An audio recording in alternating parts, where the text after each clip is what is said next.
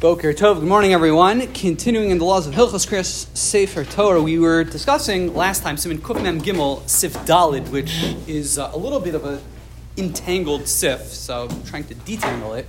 We talked last time how there's a machlokas between virtually all the Rishonim and the Rambam. Virtually all the Rishonim, the Rosh, the Rashba, the Ran, all the big boys, they all say if you have a Sefer Torah, even if it has one small psul in it, if it's puzzle, it's puzzle, and you cannot read from a puzzle Sefer Torah. The Rambam, at least the Rashba says originally, right? The Rashba claims that the Rambam eventually changed his mind, but at one point the Rambam held that no, a Sefer Torah that's puzzle, you can read from. You can make a bracha on it, not a problem. That's the shita of the Rambam.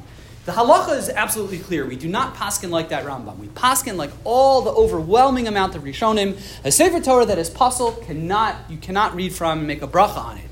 We pointed out, however, there's one exception, is we do rely on the Rambam for that which you've already read. So if you find, let's say, between being Gavra LaGavra, you realize, or by Moskowitz spots of psul in the Sefer Torah, we don't say you have to reread from the beginning of that week's parsha. We say whatever you read is fine. You can rely on the shita of the Rambam, that which you've already read.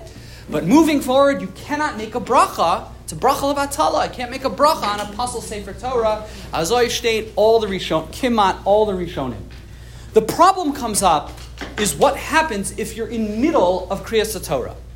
Now, there are a couple of different permutations how this can arise. But let's start, which is actually the second permutation, the way the Mishnah Berurah presents it. But in my mind, I think it's easier to present with the simplest permutation, is you find the psul, and you're at a spot which, in theory, it's the end of an aliyah.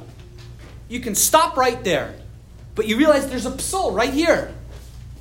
Can the fellow go ahead and say the second bracha? The Ola, the guy who got the aliyah, can he just say that bracha and end the aliyah, and we'll figure out what to do in a minute. For the next aliyah, we'll worry about that later. But he needs to end his aliyah. What does he do? So what would you say? So what would you say? So the answer, at least the knee-jerk reaction should be, and this is indeed the shita of the Machaber, the Maribei Rav, and it's the intuitive position, is absolutely not. We paskin 100% like Rov HaRishonim. You can't make a bracha on a puzzle Sefer Torah. It's a puzzle Sefer Torah, and we feel bad. I don't know what to tell you. You can't make a bracha. And theoretically, now we'll see, this doesn't really happen, but theoretically that is the psak of the Shulchan Aruch, the Maribei Rav. You cannot make a bracha. Says the Magen Avram and the Bach, make the bracha, no problem. And theoretically, the Ramah actually comes out this way. You can make a bracha. Says the Be'er Halacha, when he quotes this, he says, it's muksha ma'od. I think this is Lashon. He says it's a bizarre position. Ach shitaso gam kein muksha ma'od. How can you possibly make a bracha? It's a bracha levatala. We don't paskin like the Rambam. So I fiercely debated this with an Adam Gadol over Shabbos. I think it's a very reason. Anyway, how can you explain the Magen Avram in the Bach?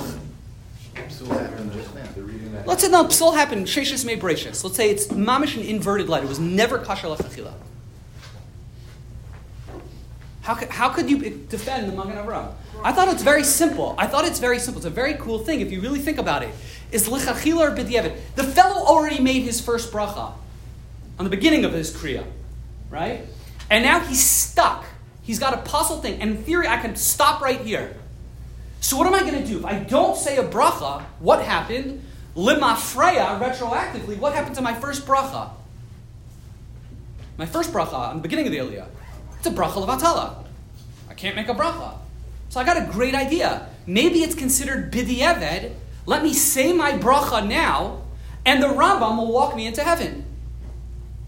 Think about that. According to the shita of the Rambam, I didn't say a bracha levatala.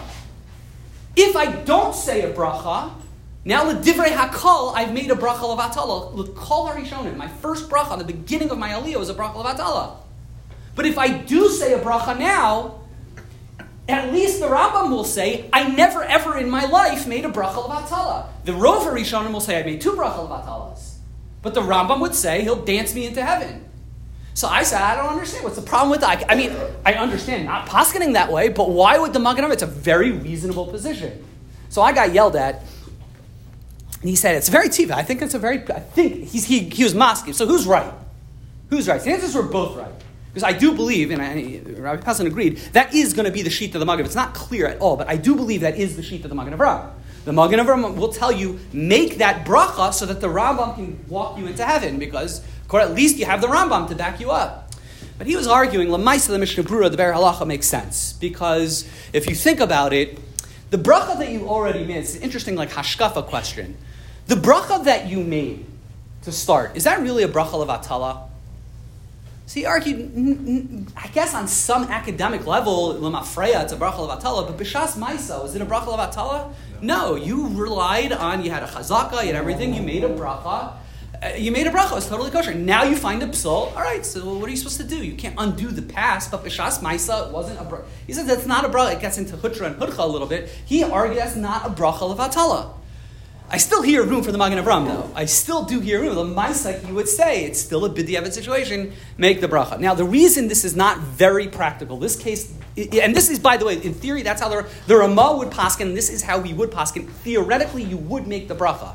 But this very rarely happens, because usually when you find a psal, you're not able to stop. It's maybe 3 psukim, before, within a pay or a samach. It's very unlikely that you're going to be able to actually stop there.